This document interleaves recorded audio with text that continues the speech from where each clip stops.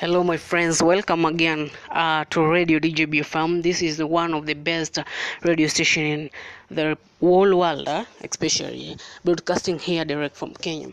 What I want to talk about today, I want to speak about democracy in Kenya. So many years ago, we used to know that democracy. For you to find democracy, you have to shed blood, you have to fight, you have to do what.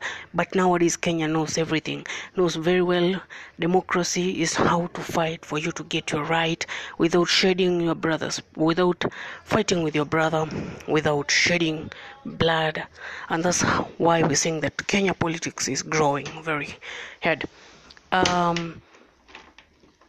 Democracy or getting peace, for a country to have peace and harmony, is not a must. We sing the national anthem. That's why I'm saying singing the national anthem won't help the nation integration, and neither will exert tribalism to an end. Tribalism works. I'm still convinced. Why is it that all people who were there before us and what did not end tribalism? Why is it that educated people like professors, lecturers have never geared enough education to stop tribalism? They are also the biggest tribalist. Maybe our salvation lies with our children, whom we always tell them about bad things about the tribe, Kalenjins, Kikuyu, and all other tribes and the laws. Why is it that we continue telling our children that this tribe is better than the other, this tribe is better than the other tribe is bad, this tribe is good? Why you continue spreading tribalism at the same time you want peace and harmony in your country? It will be a very impossible thing. It will keep on affecting our economy, it will keep on affecting our country, it will keep on bringing shame from outside part of our country. So what we need to know, singing the national anthem is not how to end tribalism or how to bring peace in our country.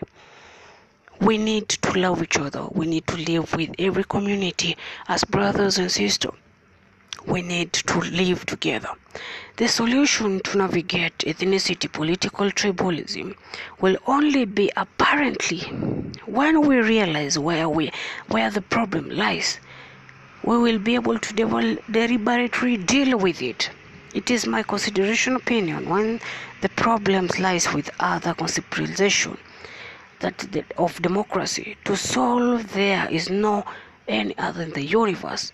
Work together, intermarriage. Violence does not help for you to get democracy.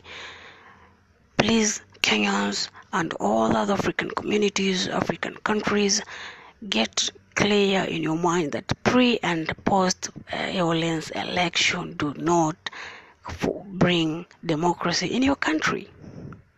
There's a constitution, there's a court way, but the only thing, if there is something wrong with the election, let it go to a court for petition, and the court will determine there is a justice. But don't fight your brother, an innocent blood, shedding of blood for innocent people, burning of houses.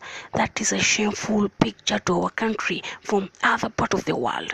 And that's why DJBFM Radio have decided to take this opportunity to educate all of you.